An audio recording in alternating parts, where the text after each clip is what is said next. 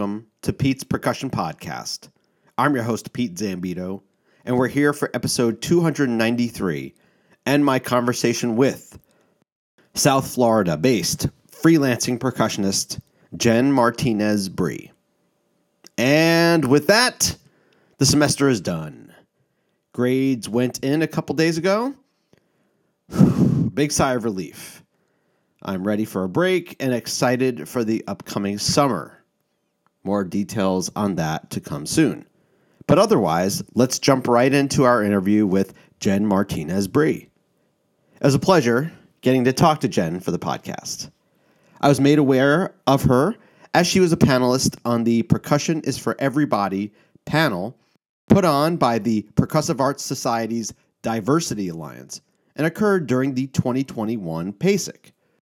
She had a lot of great comments about the challenges she and her fellow members of the panel have had to do to navigate the world of percussion in the face of personal disabilities and challenges that would frequently preclude them from participation. It was great to hear from that entire panel and to get to talk to Jen here. Jen performs as a freelance percussionist in the South Florida area, performing mostly as a jazz vibraphonist. We'll hear about her experiences on the PASIC session, the challenges of travel, her beginnings of percussion, the challenges of freelancing, and many other items. So let's get to it. We recorded this interview over Zoom on May 3rd, 2022, and it begins right now.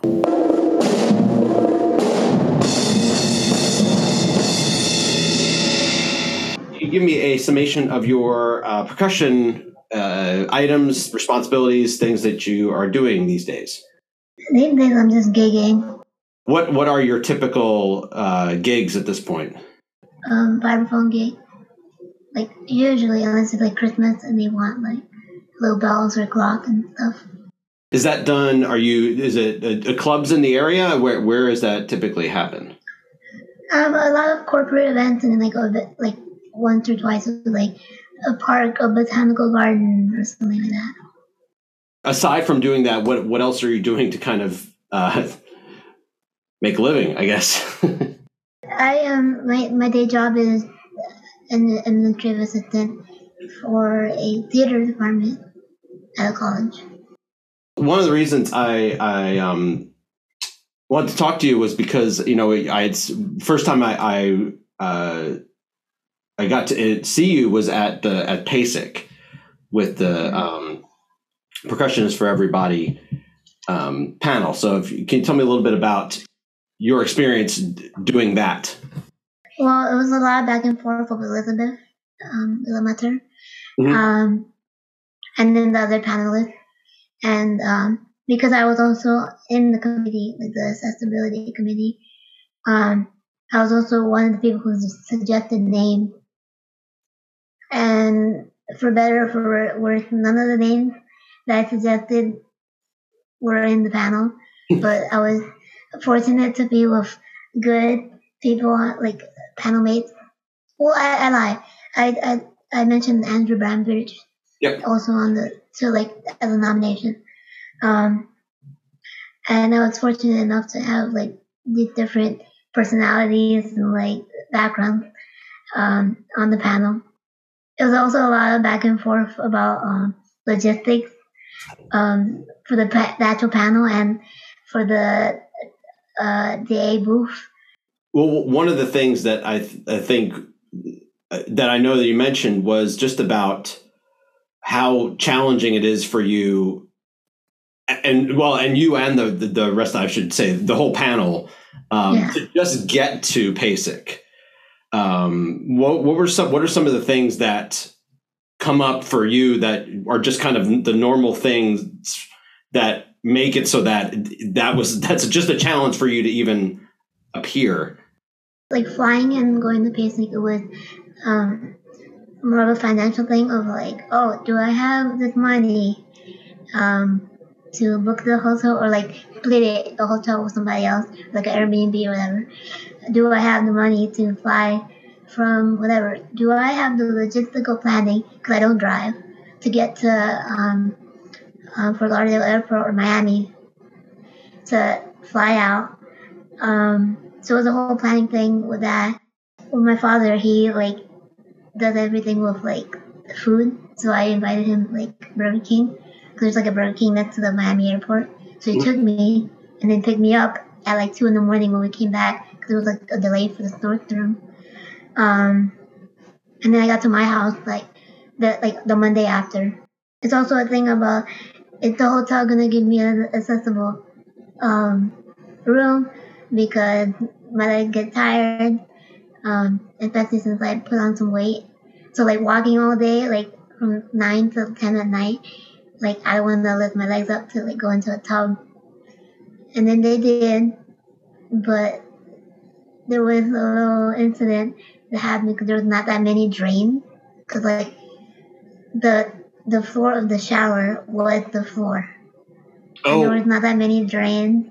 So like the whole floor got wet, and one of my roommates, one of my friends, like he wanted to like shower right after me at like 5 a.m. the first day. So there's that, and then there's a whole thing of like at PASIC, like I don't remember places. Like I'm the most, I guess, locationally challenged. So like you'll tell me like, oh, the panel is upstairs in the room, whatever. And then I've been to PASIC before, and then I don't remember where the elevators are.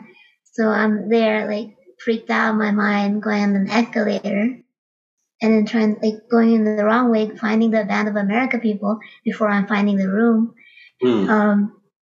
Which is on a different side of the complex. But that's where like the one elevator I knew of was there, like on that side. And then I found out afterwards because I was hanging out with his other panel mates.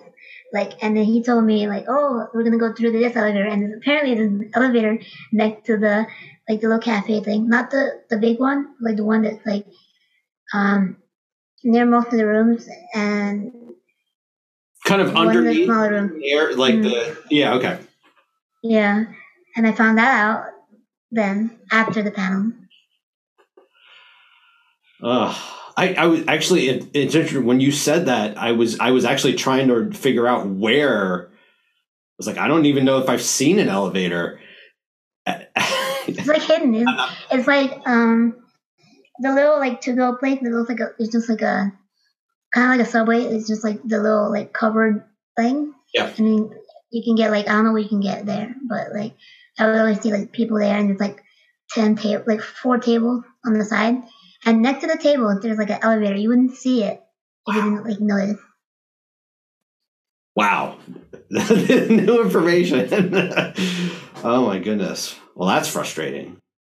One of the things that I know, because you mentioned the kind of the stuff with the hotel and elevator, but just you'd also mentioned just the financial aspect of just trying to get out there. What were some of the things that you had to kind of just deal with just to set aside, your main gig to even go?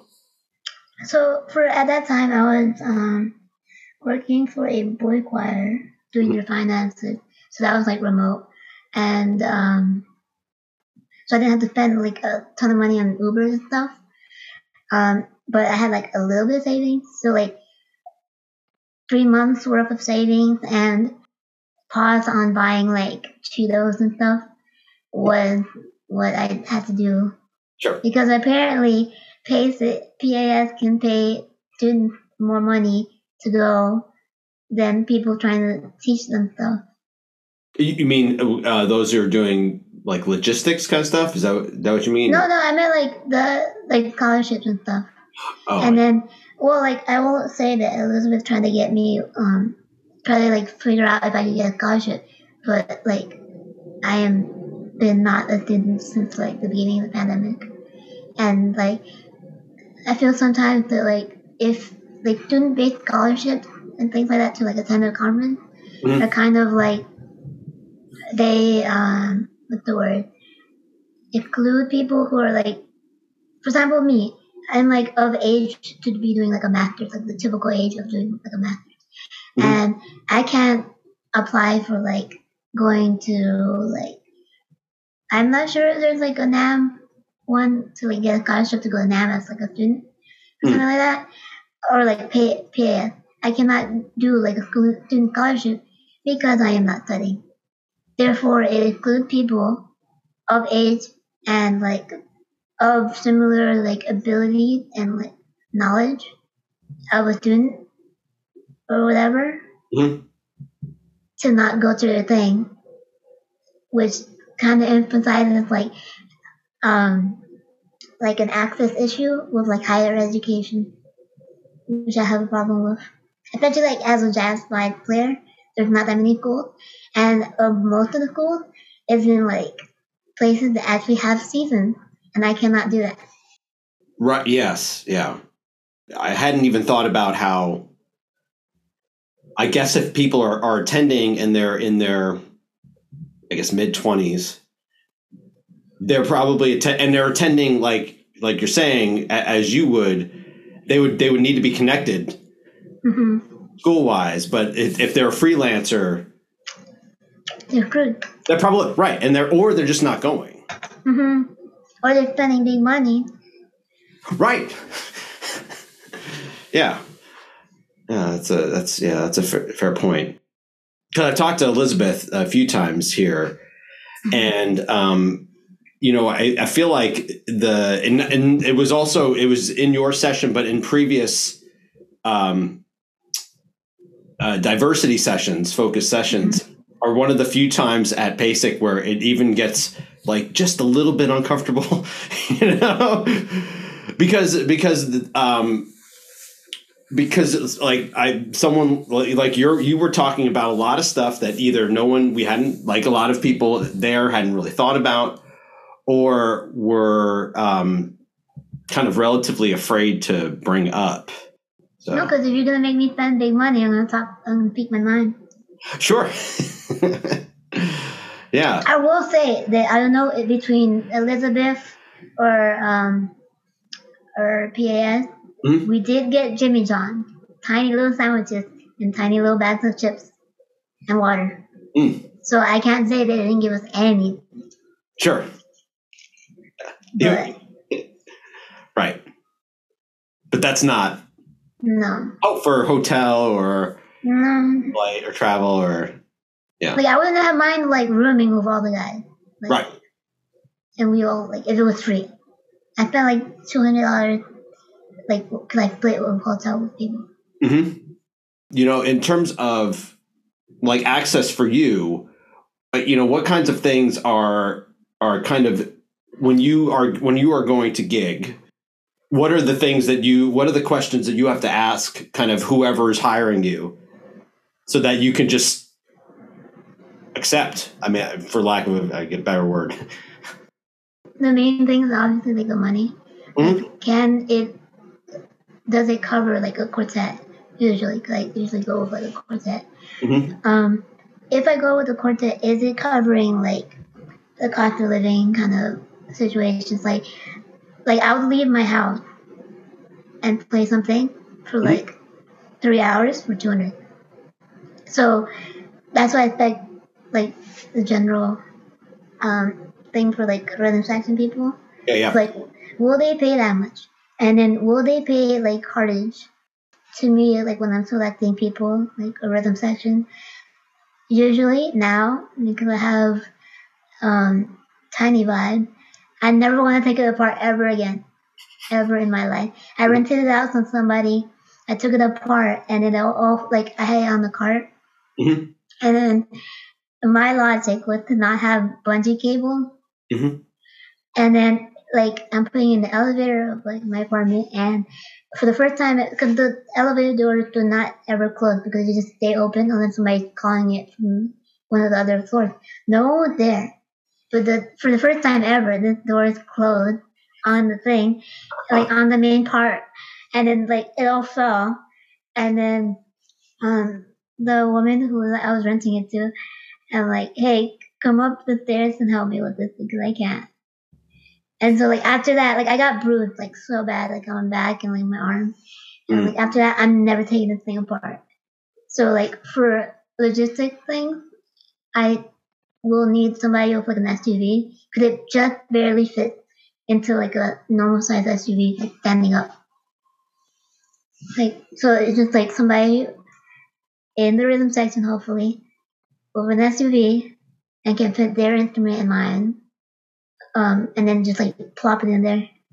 And then I've had like the last gig I had, the drummer, like his mom has an SUV or something, and I'm just like, hey, can I pay you like $50 more? Come get me and put this stupid instrument into your truck, the SUV, and then hopefully it'll fit your drum set. And it did.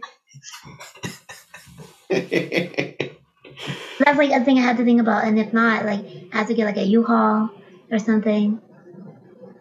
Because like the other vibes I had, like I used to have a Yamaha combo vibe, and the first like I got it to compete with like the local jazz nonprofit, and then it was like a whole thing of like we were gonna go and I was gonna play like two tunes and then that's it.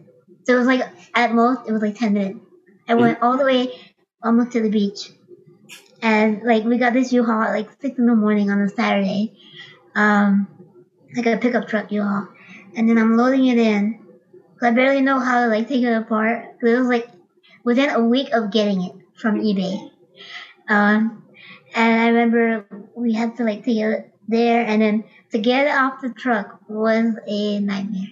This is the combo vibe, and then I played, and it took longer to bring it in than the whole time I was playing, and then they were judging me and stuff.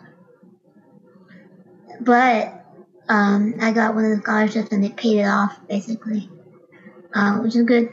And I just sold it, which is also good because my house was looking like a percussion, like the cut down museum. Yeah. So I don't need two vibes, you know. Yeah, that's a lot to. I didn't even getting it off the truck. No, but my guy, like the drummer, I'm like, hey, like let's do it, let's try it out at my gig, and then we had like a freebie big band gig with like the community big band, and then like if it works it was like our gig was the Thursday, and then the big band gig was the Sunday, so I'm like if it worked, I'll tell the guy, and then like just take my thing to the big band gig because it was near my house, it was like a little club, and I was like not sure of how you're gonna do it, so I took out the resonators and I put it in like this case because I have like some beaner cases with it. They came with it, and I had it separately, and then I'm like not sure how it's gonna work, and then I'm going back upstairs to bring up my cart that had the bag, and by the time I come back down, it's already in. I'm like, how, you know? But it's just like boom, and then. Very cool. This is also things that like, you know, I don't have to, that I'm not thinking about is who has a car or is related to someone who has a car. I could get my stuff in. And then you like now I know everything contracts now because there was one time where I had told my guitarist, I'm like, hey, does anyone that you know, because I know he has like a Mustang or something, or like the other one, the Charger or whatever. So like I know like it can fit his guitar, his amp, and that's it. But I'm like, hey, do you know anybody that has a truck?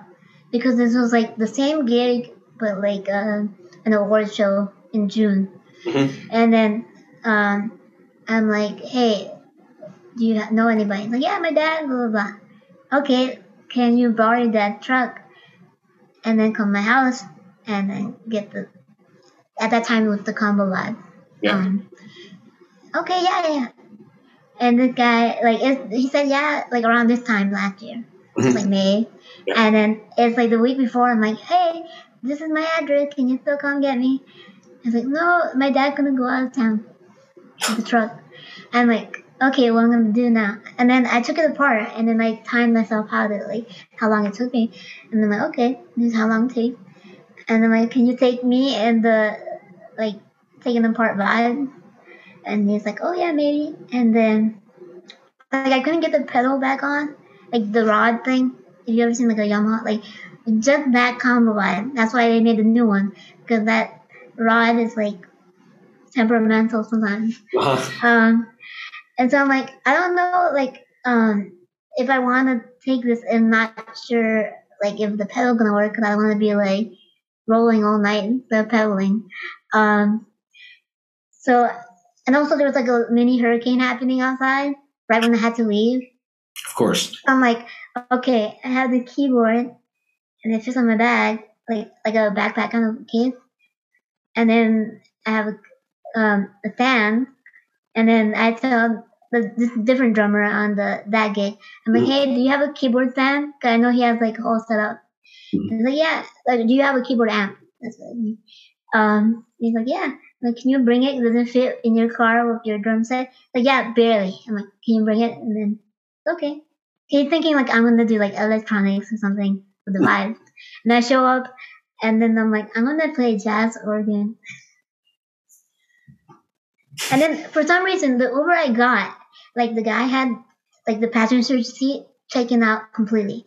And if I had known that, I would have just had the vibes already set up, like it would fit, and I just sit behind the driver. But I didn't know, so I just had like crazy leg room. Well, how long? Now that you kind of explained some of that, well, how long did you figure out it takes for you to put it back together when you did that? Well, the Yamaha combo vibe, it took me like half an hour, kind of, because I'm also not great with like putting stuff together, and it's kind of like an IKEA furniture. At least the instructions were. And then, like I said, this tiny vibe, I'm never taking it apart. Ever. Yeah. Unless something's up with it, I never. Well, how big is that? The one that you're never taking apart, how big is that approximately? Okay, so it's like an M55, so it's like in width and length.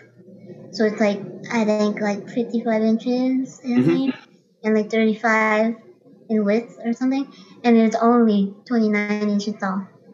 Okay. So that's why it barely fits in the SUV, like, and which is really good because I don't need to take it apart. Amazing. No, that's great.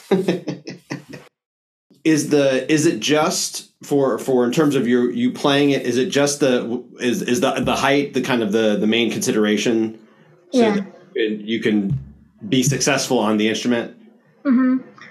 Because if I go to if I were to do like a master class somewhere, and like if you invite me to like your studio, what brand of vibe do you have in the? Do we have? I think we have a couple of different, because we have an Adams.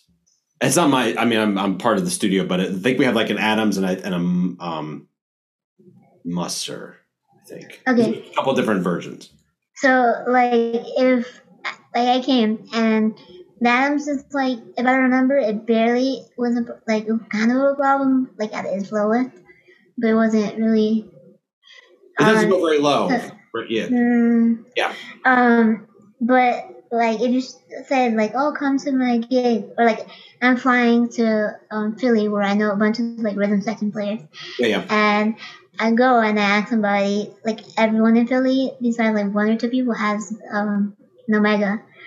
If I go and I borrow their Omega, I can't really I can barely play it. I can do as much as a Expo Hall demo, which is just notes and random stuff. But I would not want to play a gig on to tell normally. Because I know recently some of them have height adjustment. I know the new version of the one I had, the new student model combo vibe. There's a 2-1 from Yamaha. They go to almost the floor. Yeah. Oh, okay. And then I don't think they go that high, but that would be good. I'm actually considering getting that one that's a non-important gig vibes.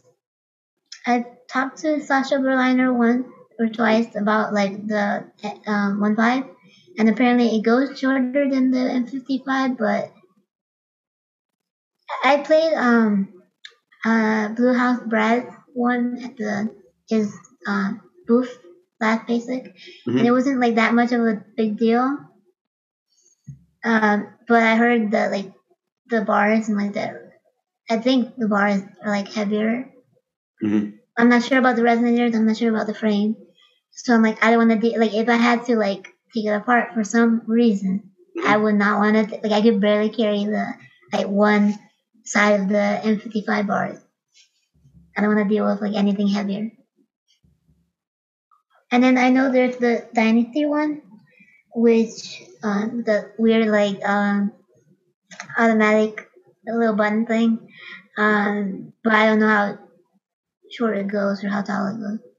Is there a max that you know in terms of like if the like or some brands are just like this not I can't use it. Comfortably, because a lot in my studies, like I had to use like a beat up, I think 90s M55. It was on like one of those marching frames. Like, I think it's like a one of those Too Cool percussion things. It's just like it holds the actual frame like this, and then like cupped up under it, and then has like monstrous wheels, like Right. all-terrain wheels. Yeah. And that with that, I think it was like 30 inches at its lowest. But I always had to share it with like the symphonic band and like other people when I was starting out. So like it would never be at 30 inches, and it was like a whole thing of like getting a wrench and like bringing it, like taking out like a bolt and then like smashing it down so, and then like putting back the bolt in. So like I have like a Swiss Army knife thing with like a tuner, a wrench, and stuff like that. But like every time, if like it was every week kind of thing, I wouldn't mind like doing some weird like artistic decisions of playing it at like 32 inches or something because I didn't feel like messing with the pedal, messing with the wrench and stuff. Because the pedal on that one was like a nightmare too. Like the whole rod thing, and then we had to get like a replacement. So like even with the replacement, it was kind of still like iffy. So like even if it was at like 31, 32, I was like, okay, I'm just gonna leave it there and then not touch it because like we have like a forum or we have a recital or like juries. I'm not gonna touch it because if I touch it, there's no one here like after Tuesday. That's when the percussion teacher was there, and then the jury's on Friday, and I don't want to play mechanic right before the jury, so I just like kept it there. And that actually, one time we were in the studio with the combo, and for some reason it was like super high. I think like the symphonic band had like a concert like the weekend before, and then like but the pedal is really nice, so like it's like really firm and stuff. At that time, it was like we had like 5 minutes until we were starting like recording or like getting like sound check and stuff, and like it's too high. So I told my friend, I'm like, hey, can you go get? There's like unused books, music dictionary kind of thing, or like encyclopedia, it's like really old, and no one uses them. And like, can you go to this room and find me like, give me like 4 or 5 of those, and then give me a piece of like a couple pieces of copy paper or like leftover paper. Yeah. And then she comes with that, and then arrange them like to have like enough like space to like move around a bit behind the pedal, and then I obviously put like the paper so it not mess up the covers. But I'm telling you, these are old books. They're like from early 1900s, like just brown cover. That's it. Yeah. But no one is using them, or like I'd never seen somebody read out of that. But it was fine. And then obviously you hear in the recordings, you hear like paper noises, like my shoes on the papers, like when I'm like moving around. But like it's better than like having to do like this weird and obnoxious arm movements if I'm just standing on the floor. So that became like that was like the first iteration of my weird modification thing, because they also had bought an M55, like a newer one, like an M55 for because I was like, after like for a whole 3 years I was bugging them like, hey, this thing's messed up, can you buy another one, or can you like, because like it was as much to fix it as it would basically to like buy it, or like something that like they would rather like do all their like purchase orders and things to buy like an actual store, Right. instead of like some random guy like Co-Percussion or like the other guys, the other people, or whatever. So like inside the store, like at that time Sweetwater didn't have it, but like one of them, or one local shop that they had like connections with Mustard, that they can rent it out, like buy it from them and then ship it out to us. So they bought the new M55, and it came that day of our recording session, but like he didn't, like the staff director didn't tell me until like the week after, and also like we didn't want to like play IKEA furniture with it right before the session. So after they had it all set up, and I'm putting like it's ready, and then it's like, oh, we have like a combo class. It's like they learning tunes, and then I just like volunteered to play with them, and I was doing nothing. So like I just wanted to play like learn tunes and stuff. And so we had this new M55, and then I go up to it, and the lowest is like I think 32 inches, and I'm like, I cannot play this. And then I'm like, oh, there's reams of copy paper. And I tell my friend, the one who brought me the books the last time, like, can you get me the copy paper, like, pack? And then she gets me like the same like 4 or 5, and I put them down, and then tack a couple, and then the teacher had like somebody gave him a watch, so he had the box of a watch. It was like one of the combo guys, and then he brings me this box, and then I'm like, okay, we have a box.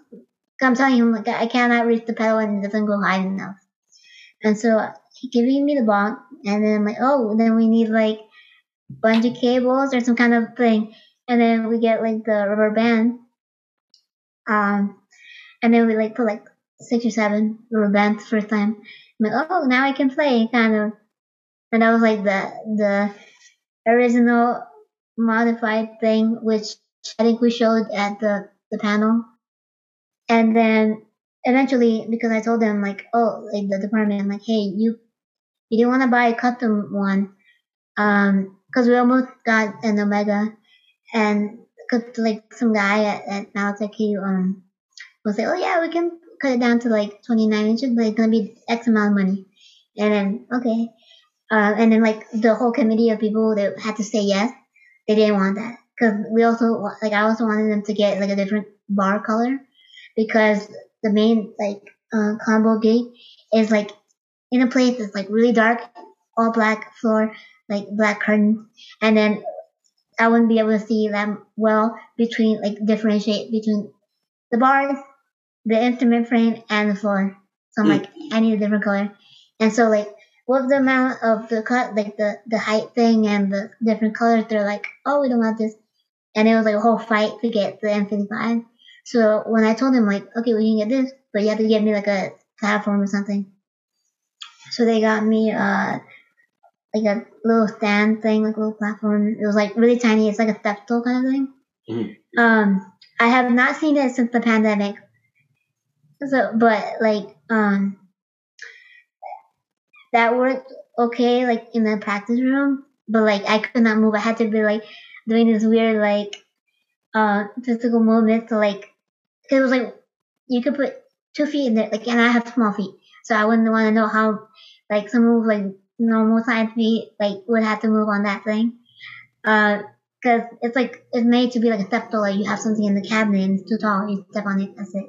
Right. It's not really made to like go and move.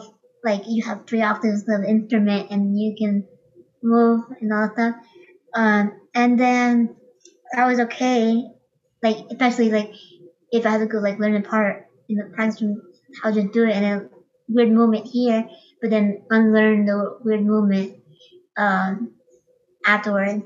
Mhm. And then I found out by accident that one of the, the conductor podium, like, where the conductor stands. Yeah. I found out by complete accident when I was like playing around, and I'm like, I don't want to bring the stupid little heavy platform all the way to this room, like for the combo rehearsals.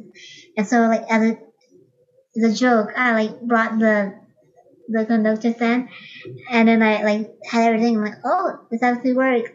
This is better than the stupid little stand. Well, because it's, I mean, is it like It's wide. pretty wide, right? And it's like around the same height. So it's like, usually, like if I had like a tech writer, I would put like M55 or like M48 or whatever, and then a conductor stand or something else at 8 inches or something. Cause that's like the thing now, especially now that I don't like, no one knows where that little platform went. Yeah. And that's the thing now. But like, I always had to like, with both platforms or all those like things, I always had to like hover over the pedal, which is not like really ergonomic. Because sometimes like the pedal would be like a little under, but I still get it like with like my toes. But I have to do like a weird like lean into the vibe kind of thing, which is not fun.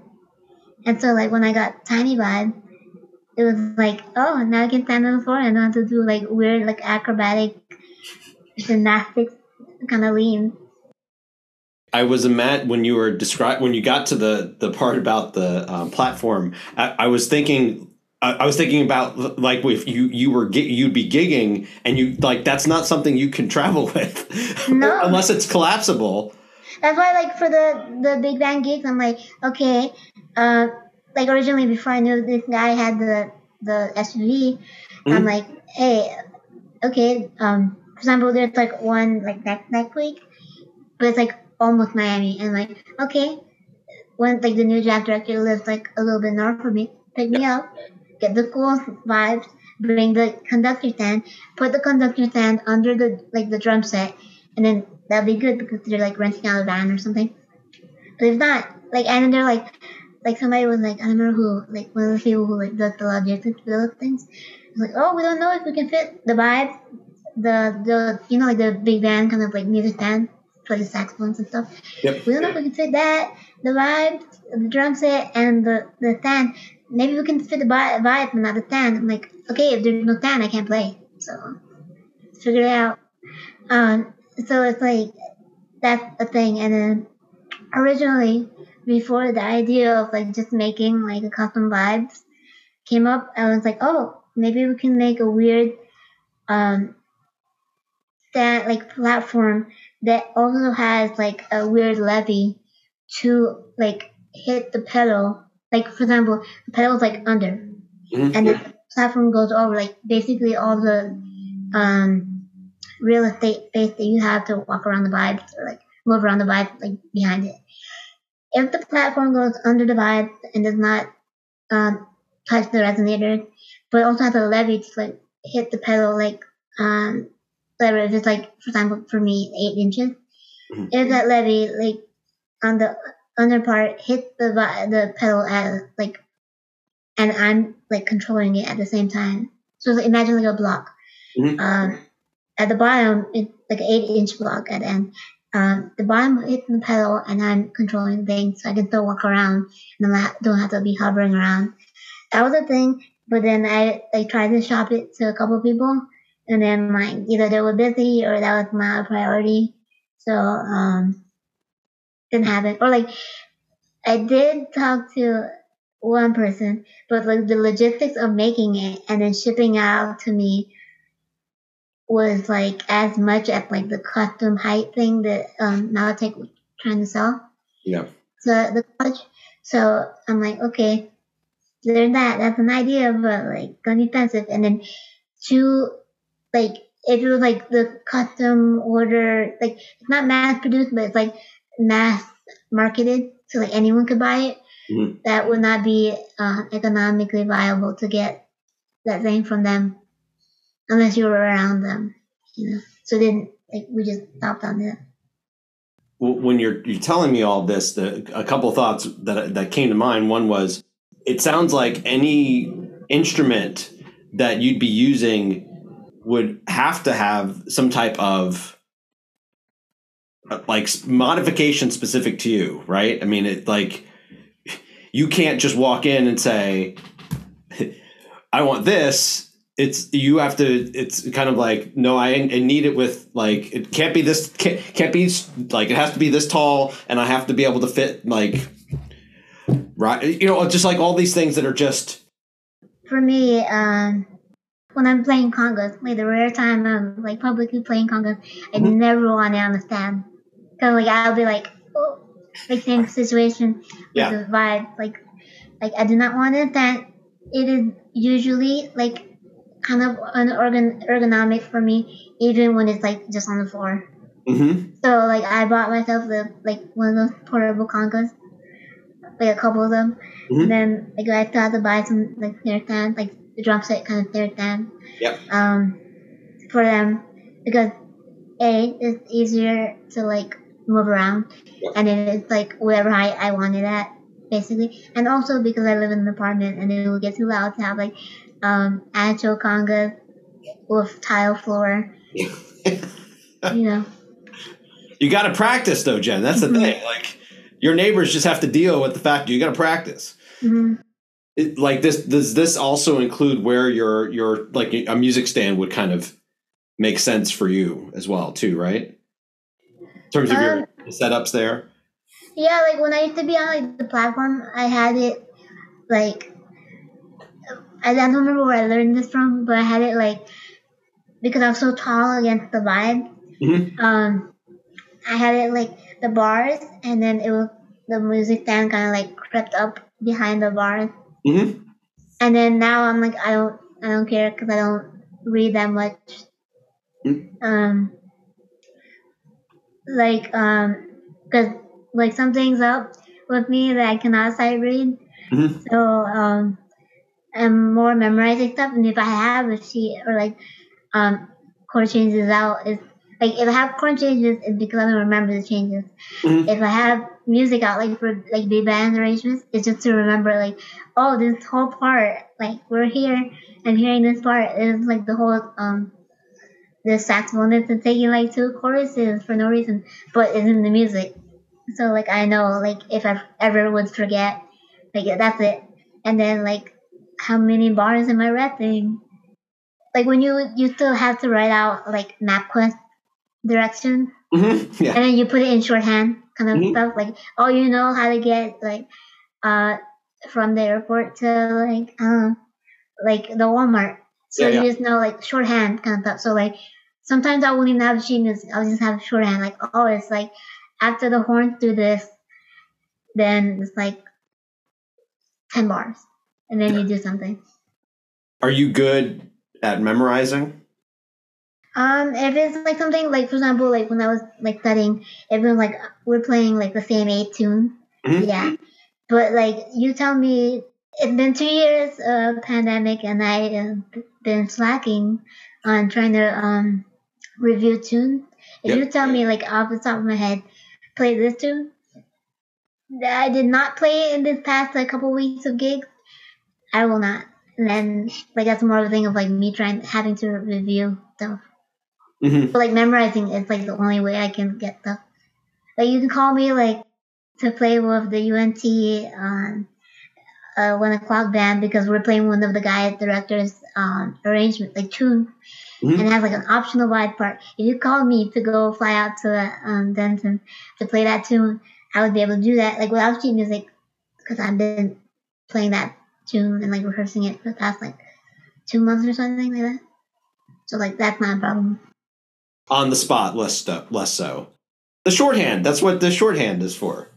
I mean, you can't just call out like giant steps and like F and expect me to just hit it. Right. You're fine. You got it. Awesome. I want to back up. So did you grow up in South Florida? Is that where you've been your entire life, or have you moved around? Florida born and raised, but I moved up to Orlando to do like most of elementary school. I'm actually trying to. I actually applied for the Jazz Educators Network conference because they move around and they're going to be in like Orlando, which is actually just like a suburb, which is the part of Orlando that Disney is in. So like that's why it's like super expensive, the hotel and all this stuff. I'm like, oh, I want to play it my whole like I want to do because I applied to do like another panel with some of the people from the basic panel, and then like some of the people that I wanted to. Like one of the people that I wanted, and like something happened, and then like some other instrumentalist. So I'm like, I want to present and I want to play with my non-existent group that I made up to apply in my hometown, kind of. So like I'll know about like if they accept it in July. Gotcha. Now, do you have any family members in the arts? I heard that my great grandpa from my mom's side played accordion. Oh. And that like he wanted to teach my grandma accordion, but she wanted to learn piano. And it was she, like her biggest like one of her regrets is like, oh, I should have learned because it's the same thing, but like horizontal. Right. Instead of like. And then my grandpa made my mom do or like let my mom do guitar lessons, and we have a guitar in our house, but I never see her play it ever. My sister did saxophone in like middle school and like a bit of high school. My mom always tried to like dissuade me from doing band because we're like a year and something, like and a half apart. So like if she was in the school, there's like most of chance that I was in the school because we're like a year apart in school age, like school grade. So like if she wants to play saxophone, it's like X amount of money like a month. I'm not gonna pay for this is her logic. I'm not gonna pay for you to the like rent out your instrument. And then I'm like, but like I want to do like for some reason I really wanted to play trumpet. That was a good idea that she taught me because I would have been like I would have had the most god awful trumpet sound. And then my grandma on my father's side, she is not trained, but she has like a good voice. Well, how did you come to percussion then? When I was studying like in I have an associate in like audio technology. So at that time the curriculum was like you take classical theory, that's the only thing they offered. Classical theory, like a music business class, a music marketing class, more tech related stuff like recording MIDI and stuff like that, like live sound. And then at that time, there was a requirement that you do like two semesters of lessons and like 2 ensemble. And then it was like, oh, you would see like at a certain point, like people would start taking lessons, and it would be like, oh, there's a lot of guitarists here who like maybe some of them just want to be producers. That's it. Like in like the hip hop they make kind of producer sense, and it's sometimes in like the actual producer sense of like Quincy Jones, like them. And then there was other people who was like, oh, they're good singers. And then they would be in choir, and then classical vocalists because there was no jazz at that time, and like for most of the time. And then like they would be in like a combo and singing or like playing guitar or whatever. And then if you didn't play anything, most of the chances you would take your 2 semesters in percussion, like classical percussion, and then like some people would do like the jazz percussion, which was like the drum set. And then the teacher like he would start everyone off like a canned copy of some rudiment book. And my thought originally was like, oh, I'm gonna learn how to play congas. That's it. That's it. And then the first day he had us all together like before lesson. He's like, oh, you guys are in the tech program. You guys are, like his main thing. He was like, you're gonna learn how to make beats, and then you'll know the actual instrument to make the beat and the rhythms and stuff. So I'm like, okay, I'm gonna learn congas. That's it. And in the room that we had our lessons in, there was like a marimba. It was like super high because the 2 actual classical percussion students were like six, like 2 and 3. And there was like a set of timpani, there was a piano, and there was a beat up vegan vibes, and there was the crappy little snare drum. They had no snares, and it sounded so horrible. And then every week it was like, okay, play this line of this sheet, and then I can't read that well. And so like it would be like the simplest thing, like if you like told it to me, if you played it to me, I would be able to play it back to you. But if you told me like off the paper, read this new one, and it would be like the end of one, and then like a 16th note, an 8th note, and then it was like easy shit. But like for me, I could not read that, and so like it was like a couple weeks of him trying to get me to do that. Yeah. Like, I don't like this. I don't like this instrument. I don't like this reading. I don't like this. I want to learn congas. And he's like, no, you have to learn this to read the stuff for the congas.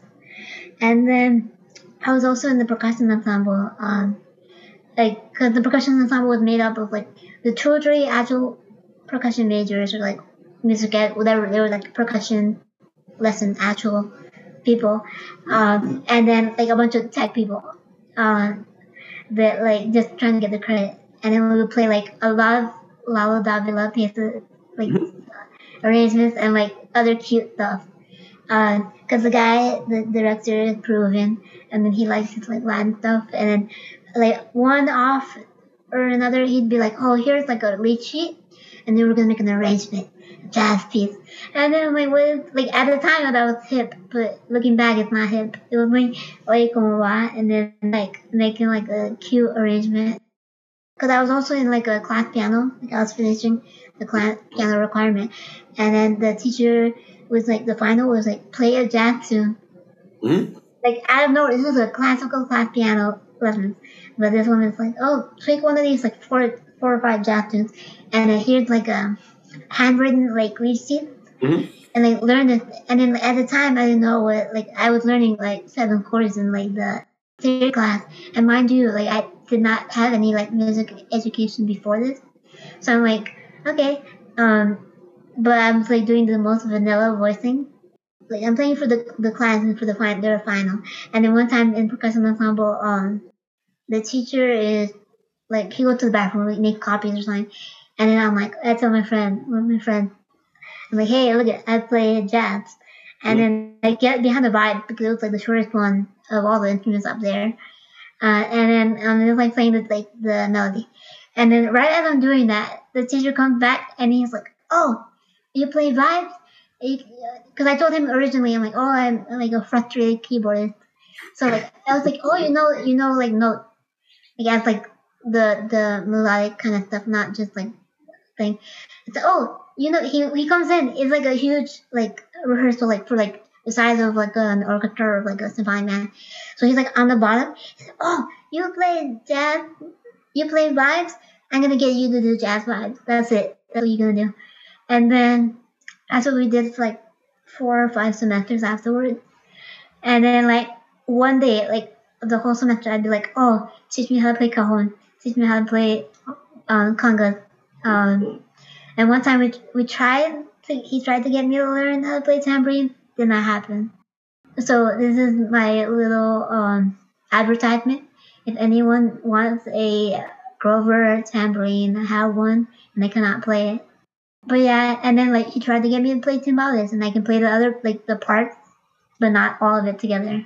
And then I learned how to play agogo and like other like Brazilian stuff from like Brazilian music thing that the University of Florida came down to teach, and they had like guest artists and stuff. So I learned that from them.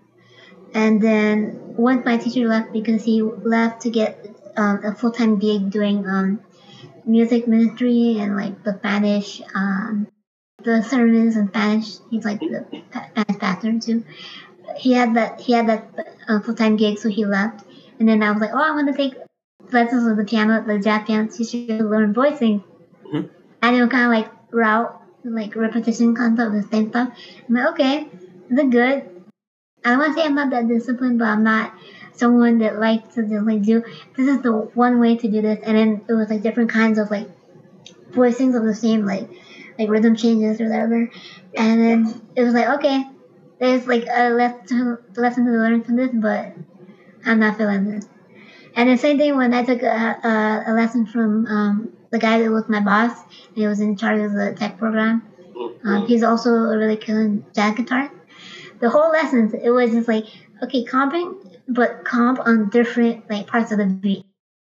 As I couldn't read the syncopated stuff, I just remember like the swing conga pattern. And then that's how I know like which is like the end of 2, the end of 3, whatever. And then that was like the whole semester, like September to December, kind of just that. And then like bebop scales is like going down and up. And I'm like, okay, there is a lesson to this. Mm-hmm. I don't think at the time I was like, I don't like this, but now I appreciate the consistent of the same thing because now I can play bebop scale at different tempos, and it's like one of the scales besides like the main like Greek scales like the modes and stuff, and like a couple others that I like know like the back of my hand. You started playing percussion when you got to college? Mm-hmm. And then I only played vibes probably because the Diggin beat of vibes was the shortest thing in that room.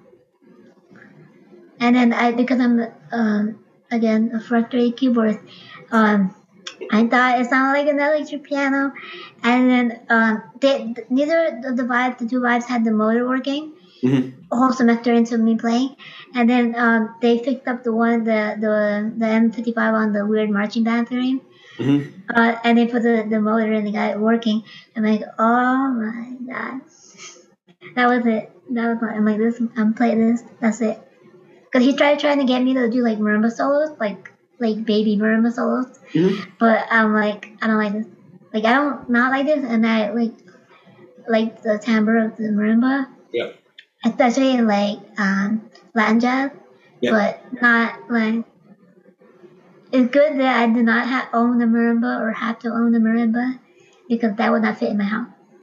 You know, before you get to that point and you find this vibraphone that works for you, what kinds of things were you interested in, just musically or not? Just kind of even just getting to that point.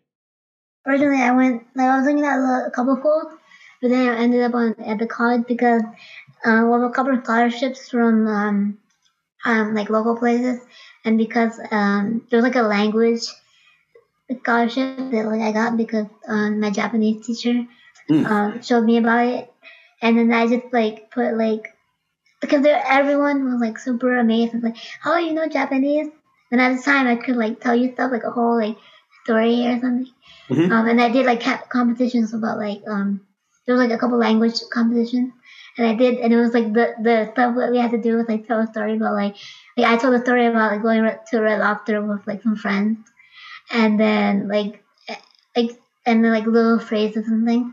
So like I got a good scholarship from like some Ford thing, and then I got like all the stuff. So the first semester I got paid, like and. I was fortunate enough to like financial aid and pay rents and stuff covered like what the college was charging, and then some.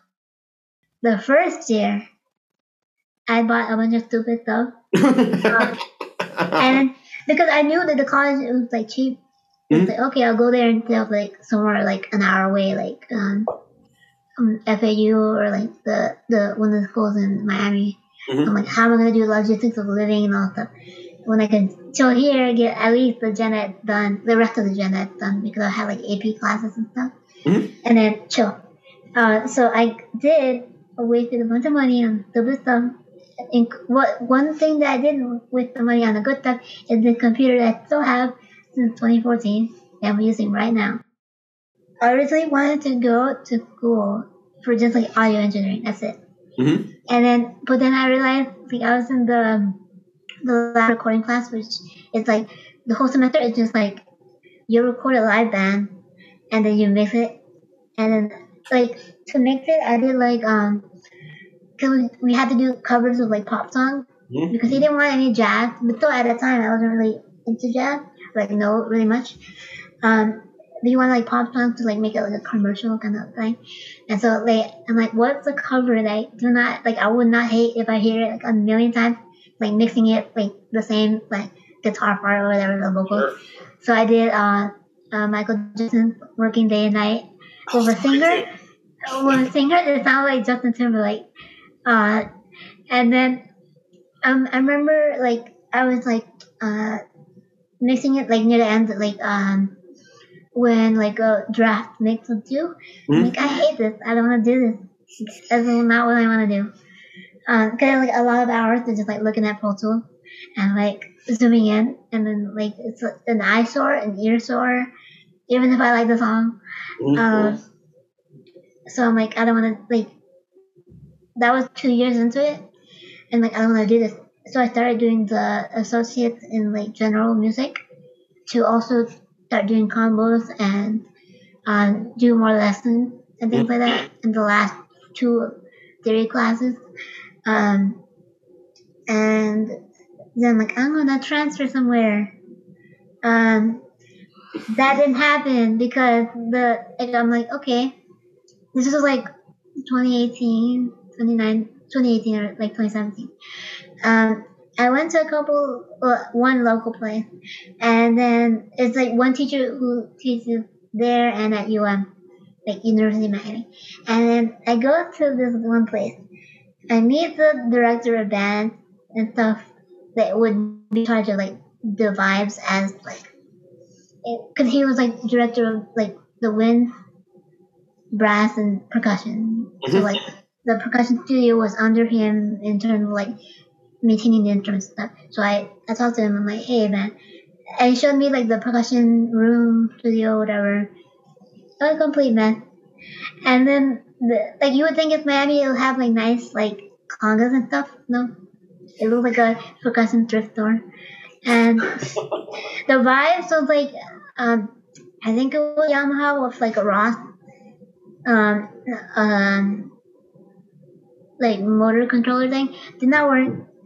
And then it was like, okay, you can chill here and like warm up before your audition. And then I'm like, okay. It's like, but do you have another vibe? Because it's tall and like, by this time I wasn't thinking about like modifications because I was barely playing, like the first time I auditioned. And then it's like, oh, we have some with the marching band, blah blah blah, because they have like an indoor thing. And then like if you come here, you can probably borrow. You don't tell somebody, prospective student, like with needs, like you can probably borrow them because there's no certainty that you can get a usable instrument. So there was that, and then I auditioned, and then the guy, the teacher liked me, and okay, but again, I was gonna go on, and like my major was gonna be like technology, but the guy there was more of like the weird like percussion plus electronic kind of new music kind of technology, which at the time I was completely turned off by. Now it's kind of cool, but I wouldn't want to major in it. So like when you signed me this, I'm like, because you have to like interview with the director. I'm like, and then so I just like didn't go for like a year, and I auditioned again. But I just sent in the videos, and he's like the jazz guy is like, oh yeah, you're in. And I also went to the mandatory like open house thing, and I met the director of jazz studies there at the time, and I'm like, okay. Cause I know they had like a scholarship. They were trying to get like trombone players, and then they also opened up a like jazz piano scholarship. I'm like, okay. And then he's like, oh, we never had a jazz major. I'm like, okay, so scholarship with scholarship. And he's like, oh no, like we have scholarships for trombone players, we really need some for the big band, and then we also have the jazz piano scholarship. I'm like, if I take lessons with the jazz piano teacher, can I get the scholarship? And then it's like, oh, and then I'm like, okay, what the situation with the vibes now? It was like a year later or two. It was, I think if the last time was like 2017, this was like 2018. And then I go, okay, what is the situation with the vibe? And then it's like, oh yeah, here's the vibe. It's the same, not like weird Yamaha Ross, whatever vibe. I'm like, okay, it doesn't sound terrible. It doesn't have a motor. I'm not turning into Gary Burns soon, so like, I don't mess like that. And I'm like, okay. And then he goes like, oh, but if you have your own set, you can leave it in that room for you to use. I'm like, in my mind, I'm like, I'm not gonna leave it in that percussion thrift-store looking place and for other people to use. But even though at the time it was still the Yamaha combo vibes, so I'm like, it's not that much of an expensive thing if it were to like get messed up. But like, why do I have to put like that's like a liability issue? Like, if I have to put my things in there when somebody can take it. So I'm like, and I left. And then I never auditioned there again or like had any interest because also like the program, like the jazz. I was gonna at that point I was like gonna be a jazz major, and then at that point I'm like, I'd rather just take lessons with the teacher off the books. Kind of. The next year comes, and then the teacher's like, oh, are you gonna apply to here or UM? I'm like, no, UM is a lot of money, and like they have their own little cliques. Like I seen them around. Like I went to go watch Warren Wolf in Miami recently, and they had like a whole little pocket of people, and like I know one or two of them, and they would say hi, but the rest of them were like hush hush kind of people. And so I'm like, I don't like that. And then they have money, even if like I know people to get like full scholarships and stuff, but I'm like, I don't really like this teacher to want to go to UM, and then like maybe live with my father because he lives like 15 minutes away. I don't know. So that I'm just like, oh, I don't want to do this. It's like, and then the guy, unnamed person, he's like, oh, then you don't want it enough. I'm like, okay. And then I finished my degree in management, like regular management, because I just wanted to stay like working at the college, which in retrospect was a bad idea because I got a job tutoring at the college for more money, but that's another story. I graduated like in the pandemic, like the first summer of the pandemic, I graduated, and then like they were iffy about having like an in-person one, like a graduation in that December. So they had like another PowerPoint streamed presentation graduation thing that I forgot about. But I already walked for my associate, so I'm like, I don't care. I don't have money to be spending on a black robe instead of a blue robe. So that was that, and then I took up random odd jobs and like little gigs, like non-playing gigs, in the first like year or so of the pandemic. I didn't get unemployment because I was working as a work study, so that's non-taxable. So it was like as if I was never working, so I never got a dime of unemployment. But I'm good with like budgeting my stuff, so like it was my income was very strapped, to say the least. And then I took up like random stuff like calling at a musical. Like it was like kind of like a call center, like cold calling, like a week because the guy was weird. Well, he also hired my mom. We both were there as a week, but he didn't know we were related. So like he introduced me to my mom, and that was like the funniest thing. I also worked as like a receptionist for a construction company. I think they're out of business because they never sent me like a 1099, but I didn't get anything from that. I worked as a personal assistant for a lady who did like women's empowerment business. Okay. A complete waste. I thought how much it was to attend, waste of money, but it was a nice hotel, really expensive. I had to clock her out, like check her out. I saw that bill, expensive. Nice hotel though. And then she just like it was like off Indeed, and I met her, and it was like, oh, if I hire you this weekend, and I need you for like 3 days of this weekend for the event, and help me set up and stuff. So she hired me she took me to the hotel like first night to see where the stuff was and see the banquet hall thing to set up stuff. And then I worked for her for like 2 days. And then it was supposed to be like, this is the vet, and then you're gonna help me do like graphic design and like personal assistant stuff with that company. And she did like a tutoring company. After she paid me my money, the like 2 days after, silence. Never heard from her again. Like I emailed her, called her, and like, okay. I got with the boy choir because they like that I had like experience with nonprofit and things like that, and they like that I'm a musician, whatever. That had like little experience in QuickBooks and things like that. And then I saw their QuickBooks, and then it was like a nightmare. And then I was waiting for somebody to help me like interpret like these old accounts and stuff. Nothing happened. And then they switched board members, and then once they switched the board members, they cut my hours like a lot. And then until like after PASIC, I come back, and then like the lady's like, I had told them like I'm gonna be out for like these days, and contact me if you really need me. But I'm gonna be like out the whole day because PASIC is like the whole day. Yep. I come back, and the lady, the new like president, she's like, "Oh, I want to meet up with you to touch base." And then she means, I'm like, "Oh, okay." And then I can update her about this. And then it's like, "Oh, I'm gonna have to lay you off. So like, if you can like close your stuff, like finish your stuff, and send over whatever is like pending." I'm like, okay. And at that same time, when I'm about to fly out to PASIC, my coworker who now kind of took half of my gig there, which is okay. He's like, oh, because there's like a girl choir is like in the same building. They rehearse in the place. They need a mallet player for their Christmas gigs. I'm like, oh, send her my name and my contact. He's okay. As I'm I'm like waiting for the flight to go to PASIC, and then she emailed me, and then I got the gig, and that's why I had Glock gig.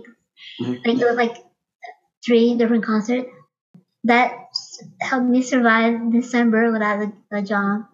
And then I've been looking for like a part-time to help with the reduced hours that I was gonna have at the boy choir.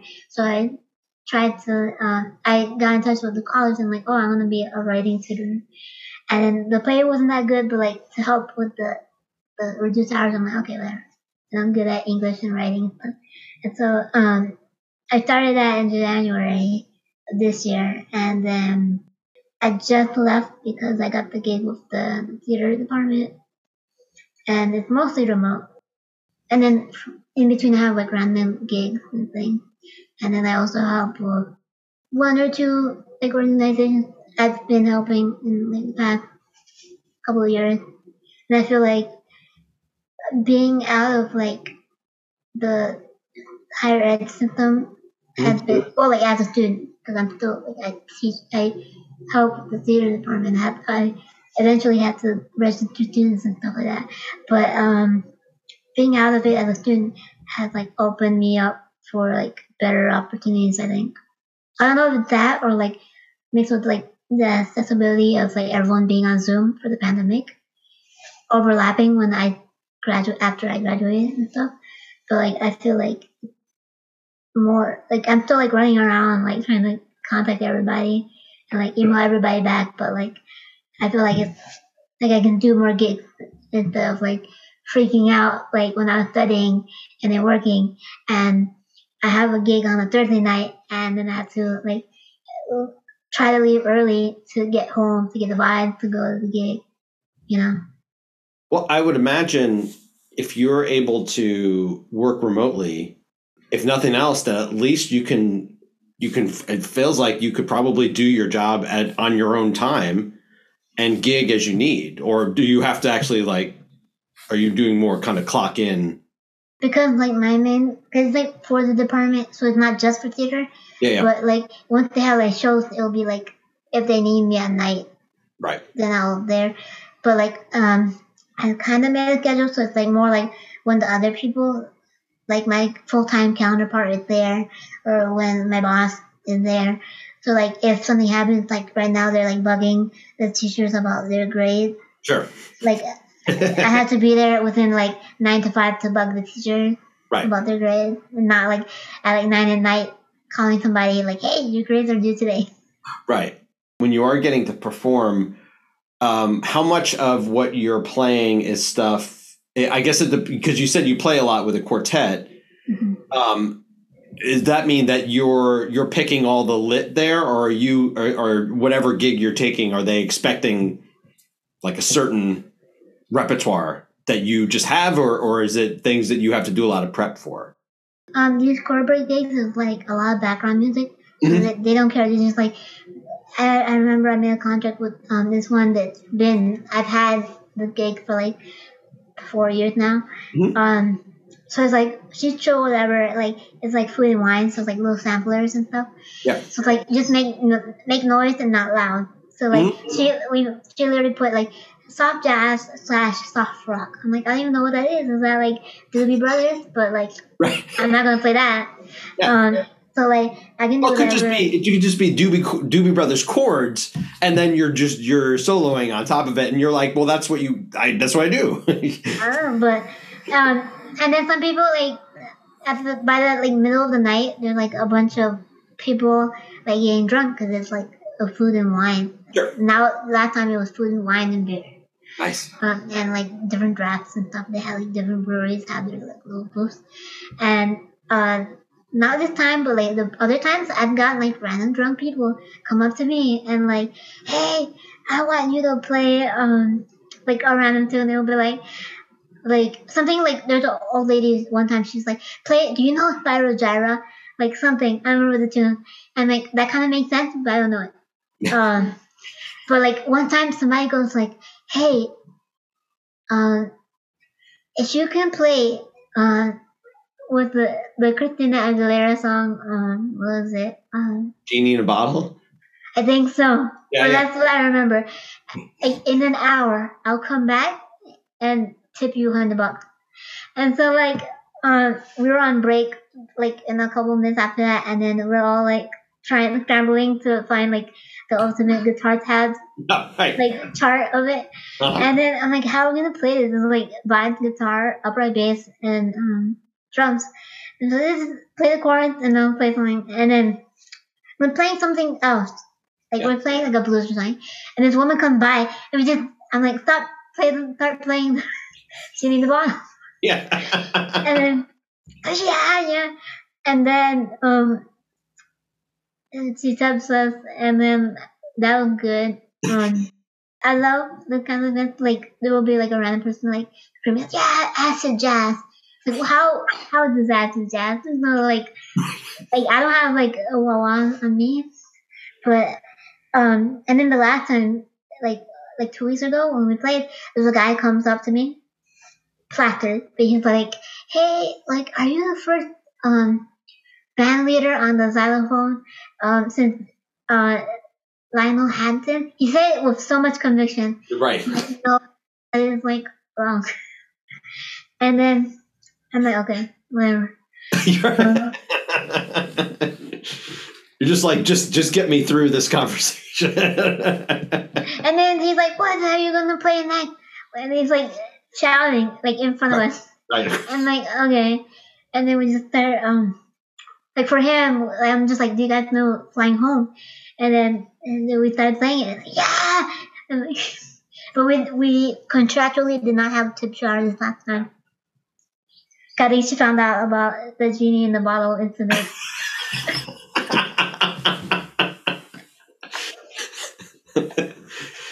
You should. That's very. Just be like, I wish like Christina Aguilera. No, I wish like I have like a little Zoom recorder. Yeah. Like here, if you want like well, it won't be on the podcast, but like you can see it here. Mm-hmm. That was the other mic setting I had, but I had like the original version since like 2018. But the first time I had the gig, something happened that I didn't power it, or like I had my portable charger, so I did not record that gig. So there is no evidence of this Christina Aguilera fiasco. That's one of my biggest regrets. Like, now you know. mm-hmm. That's awesome. Well, I finished the last segment I do is called Random Ask Questions. Mm-hmm. So, first question is, what's an issue within percussion performance that most gets under your skin or drives you the most nuts? I kind of talked about this on my little article interview thing, but like the fact that like a lot of like classical majors and like studios do not really teach like the foundations of percussion. Like if I were to go around PASIC and ask like a random person like what places in Central America and South America the marimba is in, or have been for a while, I don't think they would know. Or like if I asked them about like different like the whole family of like Balaphone and Gio and stuff like that. Well, now that we have Dr. Renee and Valerie Naranjo, people know about the jail. Mm-hmm. But like, and the same thing with like the hand percussion thing. Like I'll go to like a restaurant like on the beach, and I'll see like a singer songwriter duo, somebody playing cajon, and then I'm not gonna be like that person to be like, hey, like like when somebody wears like a band shirt, like a specific band shirt, like do you know like 10 songs by them or something? Right. I don't want to be that person, but like if I go to like a percussion concert, like ensemble concert, and then somebody playing the cajon, and no one mentioned, like they will say something like, "Oh, and it's from Spain." It's not right, stuff like that. Like just knowing teaching the origin of like the instruments and like the genres and styles associated with them. Because there's nothing wrong with like playing like singer songwriter, like little coffee shop gigs, like on cajon, or like little multi samba setup with djembe, bongos, and like cajon or whatever, shakers. Yep. But like you're kind of doing a disservice if you don't really know like how they were originally played. And then like I feel like personally it's with like investigating that, like you see like different styles and like ways of playing it that you can incorporate in your own playing, I think. Why are all these like method books and stuff and like ethnomusicological or whatever how you say that word, books all by white guys or like white people? Like there is a book about the Chiapaneco marimba by a guy from Chiapas, Mexico, in Spanish. So if you could like, translate that into English and other languages, that could be a more, I feel, more personal and anecdotal and important piece of text than random Joe Smo writing, like going on one trip to Mexico and trying to translate one guy who he can barely understand, talk about the Honduran wood and whatever.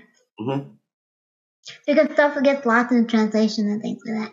So like I've seen things that like on History Channel and like Discovery or whatever and other things that it'll be like they go to like Peru and then they talking about the pan flute and then they have like an interpreter is like a guy from like the mountains area. So like usually they don't like their main like their first language is not Spanish. Sometimes they speak like Quechua and like the other indigenous language.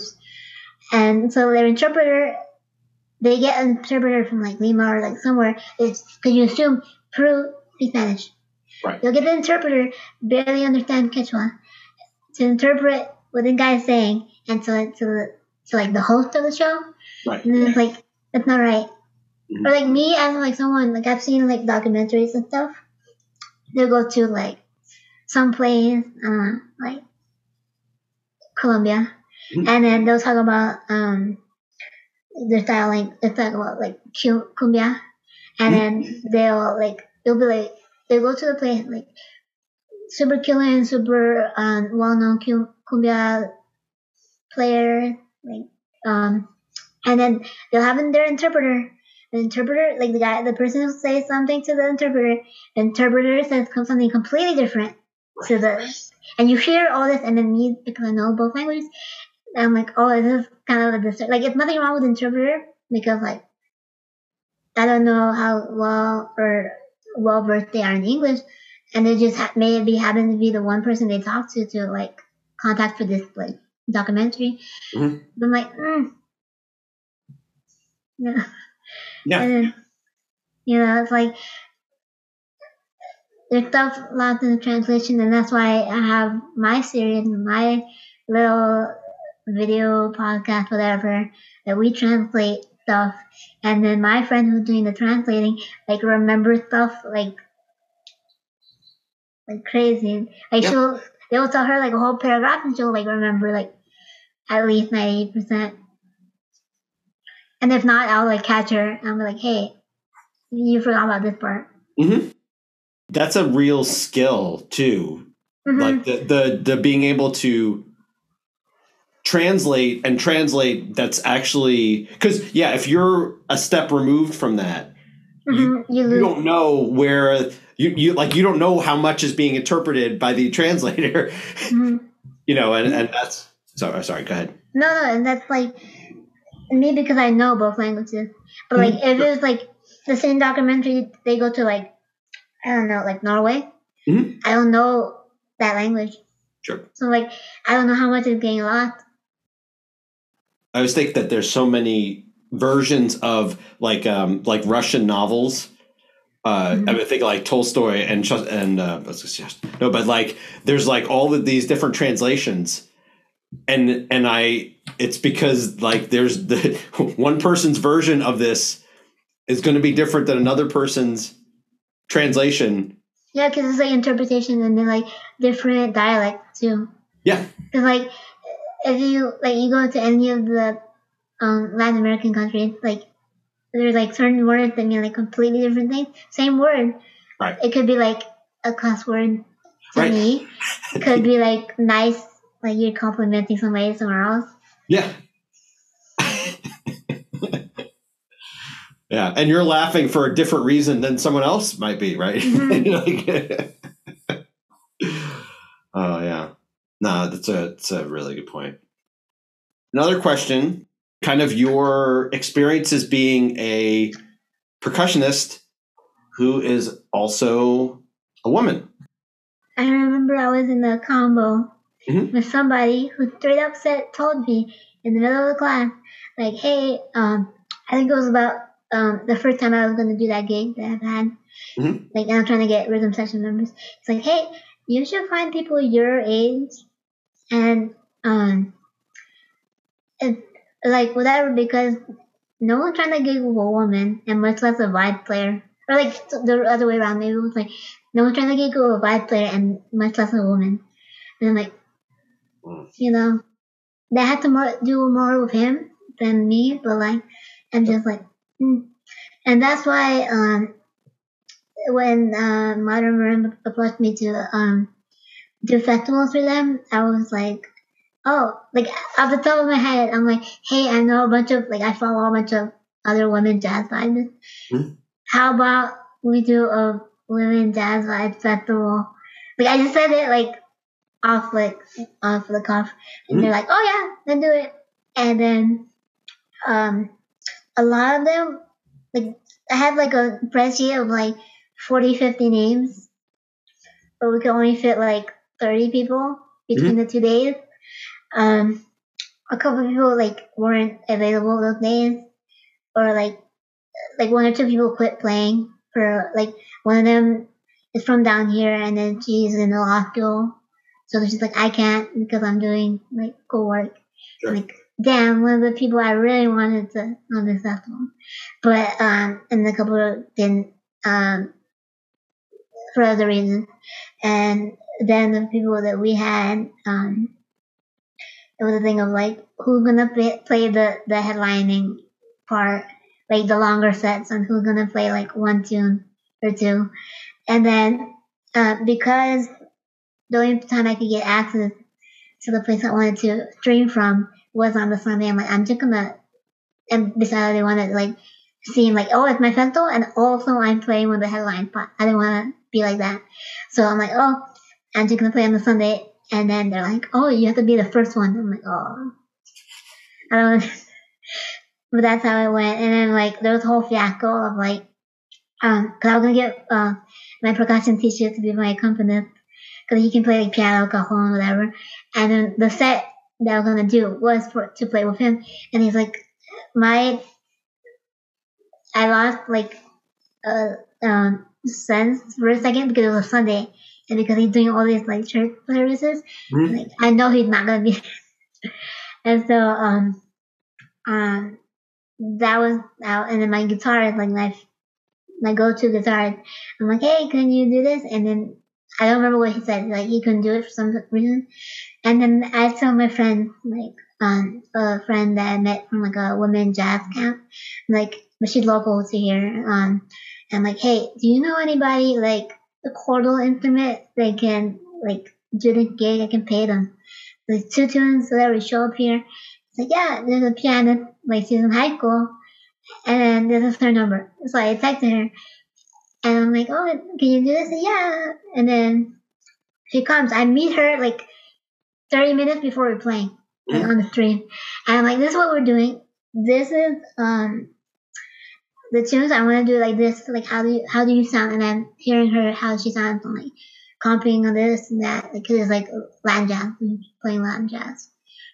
So one of them was like more of a Cuban sound, and another was like more Peruvian sound.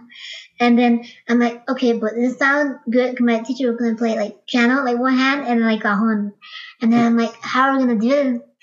And then I remember I had a recording of a loop of myself playing cajon when I was like drafting this idea of like the arrangement.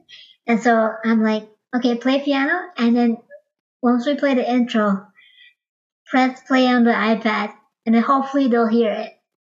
And so like that's what we did. Like in the sound check, we like tried that out. I'm like, okay, and you could barely hear the iPad, but like that arrangement is me on bass, me on previously recorded cajon, and then her on piano. And I'm like, this is so stupid, but it's gonna work. I've gone to like a jam session or like somebody's gig that plays vibe, and then I go to them, I'm like, hey, like basically like, can I sit in? And then I've gone to like a couple that's like, oh, well, I got this one person that I think I mentioned on the panel, like, and could barely get through tunes. And then I'm like, can I sit in? And he's like, honey, we play jazz here. Like, this was before the festival, so I don't have any like concrete things of like, oh, I've done this. Like, what have you done? Sure. Kind of thing. So I'm like, oh. And then I just, the big band play gig we just did was at that place. And then that's the house band drummer who was playing live. He wasn't there, but I talked to the owner. I'm like, hey man, so this happened one time. Like, where's the guy? I came here to play this freebie gig to show face to this guy, and he's not here. And I'm like, oh, he must have been out that day, blah blah blah. So it's like, you can play, blah blah blah. And then I'm like, okay, that's it. There'll be like at like the Jazz Journalist Award or whatever, the downbeat, the one that's like everyone votes. I'll see a bunch of guys, blind players, the same guys, and then 3 of the people, like the more famous people who were on Vibe Fest, and I'm like, okay, but I kind of want to get like a contact at downbeat and some of the spreadsheet I have, like, hey, look at this. Some of them might be not as cool as you want, but like, hello, they're there. We exist. Yeah. It sounds like there's a need for like these kinds of festivals that you are envision and put together with these names that you want to work with. Mm-hmm. And they're not like all just big names. They're like some of like my contemporaries. They are way more talented than me, but just like contemporaries by age. Mm-hmm. And then like international people that like one of which I had to Google translate every text I did to her. She's from Brazil. And like now Instagram automatically translates like text apparently. Oh, okay. But this was after we did the whole festival and everything. But like sometimes I'll like react to her stories and like, hey, I can say like one phrase in Portuguese, but that's it. Nice. Other questions that are not percussion based, but some other random questions. What's a great movie and what's a terrible movie? So I'm not really a movie person. Okay. I don't like have a favorite. Okay. But a terrible movie, I think like the worst movie I've ever saw at the theater because my friend wanted to go because we thought it was like a cute like animated movie. Mm-hmm. Not a cute animated. It was Sausage Party. The worst. Oh my goodness. She was like, let's go after school, like we were in college, and then let's take the bus, because we used to live in front of each other, and there was like a movie theater right there that she was working at. Mm-hmm. She's like, oh, let's go watch it. Like I'll invite you, and then I'll my mom can take. But she's like, my mom can take you to her house, she'll be out by then. Mm-hmm. And we go. Sad because there's like people with like their kids in there. I'm like, oh my goodness. That was like funnier than the actual movie.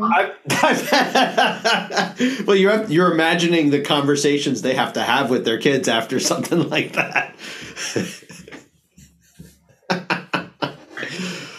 Oh boy.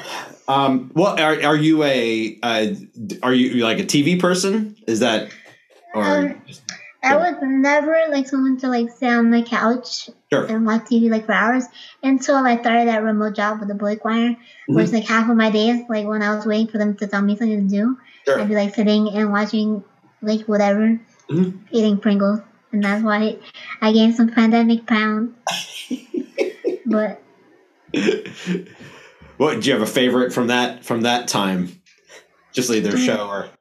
No, but like recently there's like a show on like History Channel. It's like they call like Food That Built America, and they talk about like something was made. Like there was one that was like McDonald's and Burger King, and talk about like how in the 70s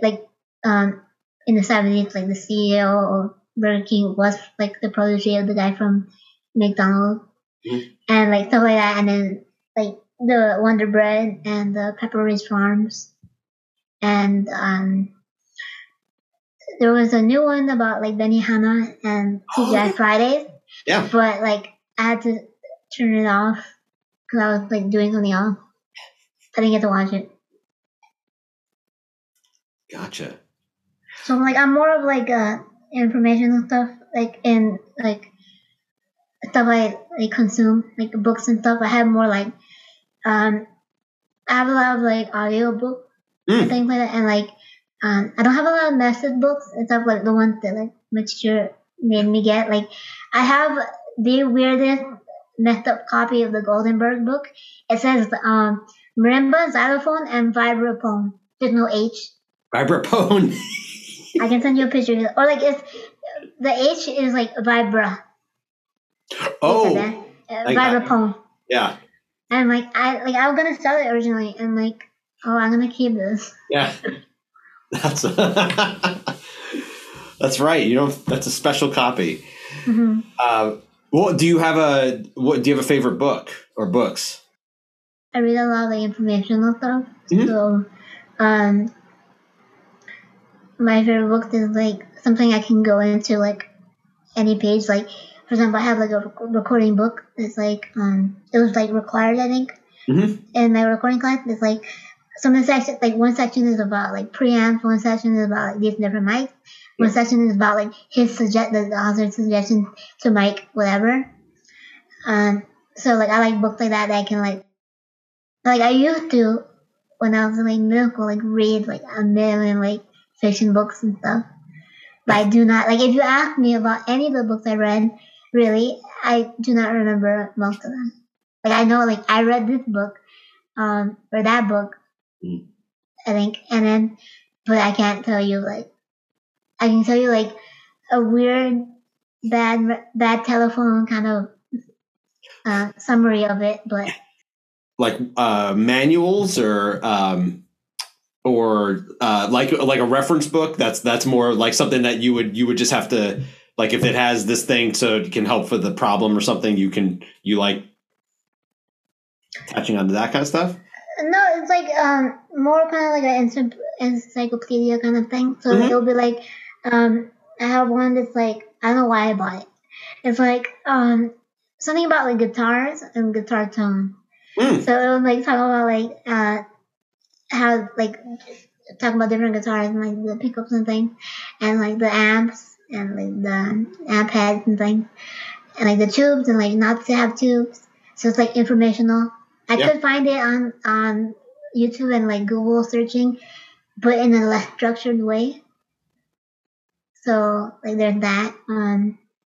I have a couple of song books that I found like on eBay or like in thrift stores. Mhm. So like I have this weird like yellow paper, like it's old. I Mhm. think it's from the 70s, like Bee Gees songbook. Yeah. I can barely read them because I can't. But I'm like, oh, I know the songs, so this is how it goes. And then some of them are like in a different key, probably because the 78 records are like going at a different tempo. I have like a couple Kindle books, cause I like sometimes like I have like, I just rather would get like a Kindle book than like a physical book. Mhm. Now they have like almost like a bookshelf full Yep. of like books and CDs. Mhm. So like I got the new like the book by kind of, I think it's like tips from Quincy Jones. Oh, okay. Yeah. Like 12 notes from Quincy or something like that. I also, when I had like the Audible trial, Mhm. that became a subscription for the extra 2 months Yeah. because I forgot. Right. I got Alicia Keys' memoir. Oh, Um, awesome. but I don't really like. If you tell me like I never read the Twilight, I never read Harry Potter after like a sentence. I can't sit it like long enough to watch the whole movie. Like I know like, oh, this movie is when this thing happens, but I don't really. You can't like, and then it's weird because like most of my friends in like middle school and stuff were like into Harry Potter, and I'm like, Yeah. I can't do this. Like when we went to like our 8th grade trip to Orlando to Universal, that's when they just made it, or like they were gonna open it like the June, and we were going the May for the Harry Potter World.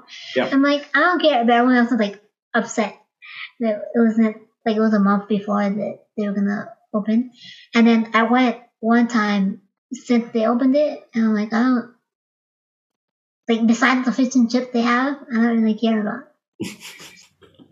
like a dragon, and it's raining. It was actually raining a lot, so it was kind of like actual England. Yeah. Right. That day that we went. I hear you. Well, because you are in South Florida, do you have a sports fandom? Nope. But I did watch the one like playoffs when the Heat like in like 2007 when they like the big three and all that stuff when they had the, I don't know who they were facing. I don't remember that though. But I remember they had a whole parade because they won the playoffs. Yeah. And then I have these weird stories. I was 10 feet away from Dwayne Wade once because he came to the graduation of my high school the year after because my friends invited me to like watch their graduation. And then a couple months ago, I was like 3 feet away from Chris Bosh, like behind the door.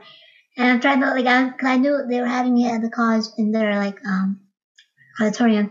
I'm like, I know this place back because I used to work there, so I know the back doors.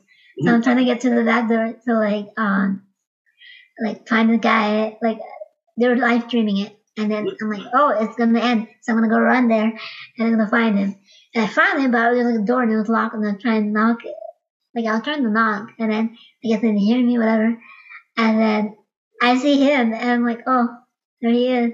I don't know where he got out of the auditorium from because like I was also waiting at like the different like exit, and I didn't see him. So I'm like, oh.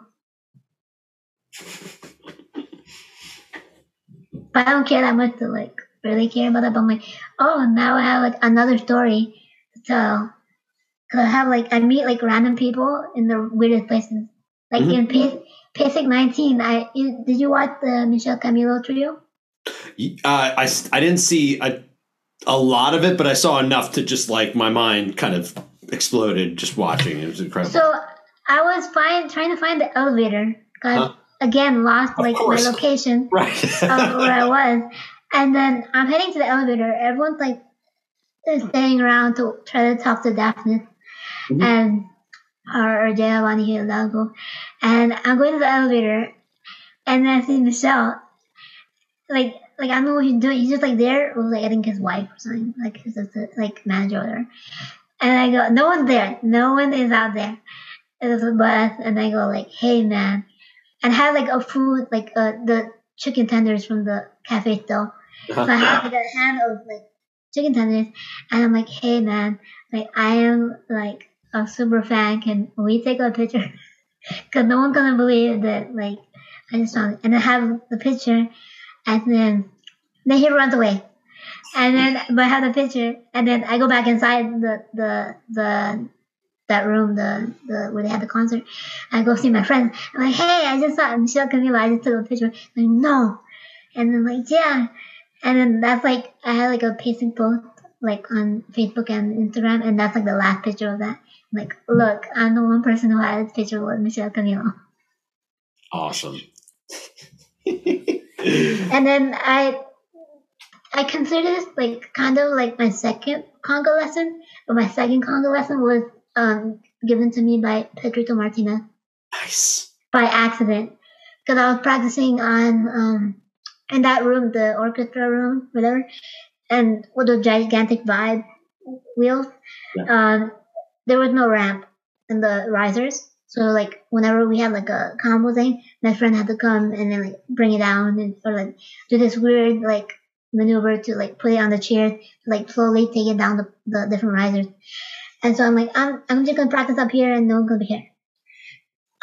The auditorium that like was a public auditorium that also the college had. They didn't advertise the guy who come. Well, they said he was coming. I saw like a thing of the group, but they never said it was a masterclass. So I'm there just practicing, playing scales, playing. I was barely playing vibes, and then he comes in, with like the house manager of the auditorium, with Jair Sala, the guy who played like bongos for him and now doesn't, I think.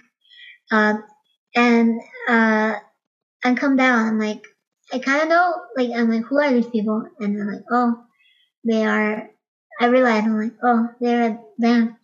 And then I just got some stuff like my wisdom teeth out, and so I'm like still like loopy. Yeah. Like. Yeah, I know. It was like the day before, but I'm still taking like the super potent stuff. Of course. And then Pedrito's Cuban, and then the other guy's Peruvian, and then both. So I go up to them. I'm like, hey, tios. I'm like, that's like, hey, uncles. I'm like, hi. That's like the clouds on the stuff, the painkillers. And so they probably look at me like something's wrong with me. But after like a second, like some of the guys who were in Top Combo, they come like the bassist and the drummer. And then we all like hang out, and then he's like, oh, like, do you know you play that thing? He's like pointing to the vibes. I'm like, yeah. And then he's like, oh, but we can't hear you if you're up there. And then like no one's gonna take it down. So like, come here. And he taught me like differently. Like I already knew the tones and like a basic tumbao, but then he like we were playing like duo, so like I learned about like a little bit about like fills and like soloing and stuff. And he was way louder than me, and then I had like I have little baby hands, so like that's how I knew like how loud you can be on like acoustically on a conga. Yeah. Loud, it turns out. Mm-hmm.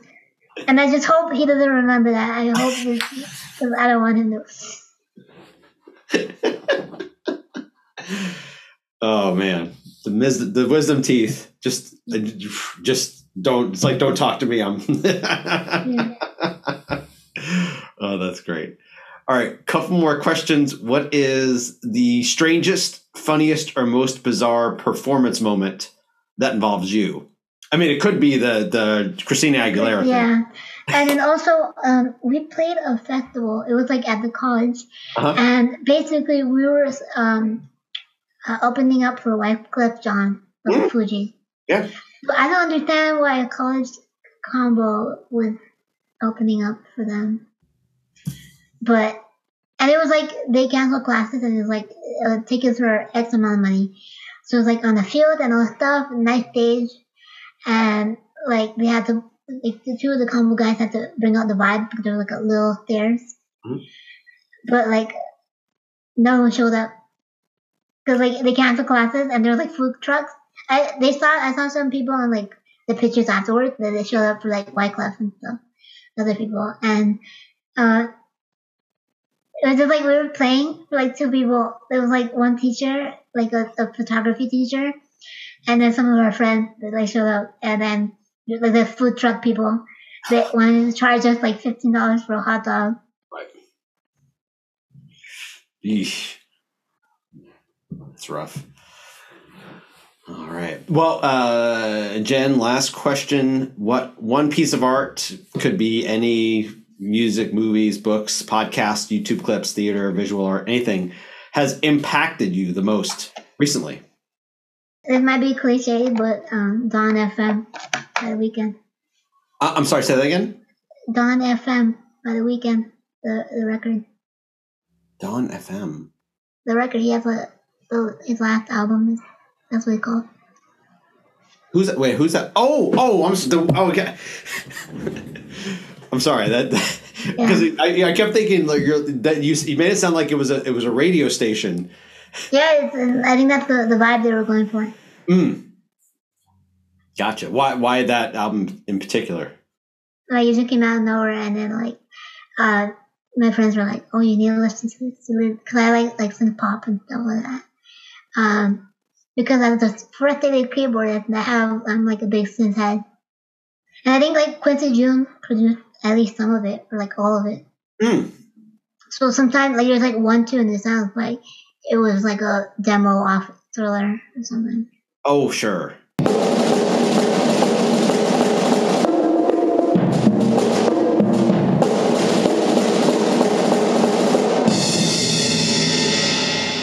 Really great getting to talk to Jen in this episode. Best of luck to her and all of her upcoming performances. This week's rave is live music. Last week, I got the chance to see a favorite group of mine in person outdoors. The venue was Knucklehead Saloon in Kansas City, a multi-venue area north of downtown, and the group was one that I've raved about in the past when they've been part of our annual Roots and Blues Festival, the Mavericks. But this was the first time I've seen them as a standalone act versus seeing them as part of a larger festival, and it was amazing. First note, the weather was scaldingly hot, but as the sun went down, it became quite pleasant. Second note, that facility doesn't typically have too much in the way of food, but there was a setup for a food truck type place called Mi Casa Mexican Eats, which had street tacos, and they were fantastic. Once I gobbled down the foodstuffs, time for the concert. The band played for 2 solid hours, minus a brief, "Are we going to come out and do an encore?" facade. But they play. There is remarkably little filler within the show. They don't talk much to the crowd, and they don't dilly-dally between pieces. One song ends, crowd explodes, 2 seconds later, count off into the next selection. The Mavericks core group is Raul Malo, lead singer and guitarist, Paul Deacon on drums, Jerry Dale McFadden on keyboards, and Eddie Perez on lead guitar. Their live group also includes bass guitar, tenor sax, trumpet, one guy who plays trumpet, valve trombone, and percussion, and accordion. I was first made aware of the group through their incredible 1998 album Trampoline, a tour de force that combined their country bona fides with Malo and Perez's Latin American, and specific to Malo, Cuban background. They played a couple of tunes off of that, most notably I've Got a Feeling, but also covered a lot of older stuff and some newer things, and the notable cover of Neil Young's Harvest Moon. On this night, the energy was high from the get-go. Their live performances are, with the larger group, more fully orchestrated than their studio recordings, and this also includes a heavy dose of solos, particularly from all of the wind players throughout the night and the accordion player. Additionally, crowd call and responses are built into a lot of their selections. Everyone is great, but the real star, which is aside from Eddie Perez's white suits and scarves, which seemed particularly courageous in very humid weather, is Raul Malo's voice. I've had friends who are singers, and some others, say he has one of the best pop voices of all time. This seems far-fetched, but as this is the third time I've seen him, I'm starting to come around. His voice is somehow both sturdy and strong, which allows him to belt in a ranchera emotional style, but also really tender and soft. And he can jump back and forth between those extremes pretty easily. It was definitely at home more in the country background, which really seemed to satisfy the audience. It was awesome to see live music, and if you can, catch the Mavericks on their current tour. And that's our show. Subscribe to the podcast on Apple Podcasts and leave a comment and a rating. You can always find every episode and the show notes at the homepage at PeteZambito.com/Pete's Percussion Podcast, the episodes. The show is on SoundCloud, Stitcher, Spotify, and many other podcast locations. If you're on Facebook, like the page Pete's Percussion Podcast.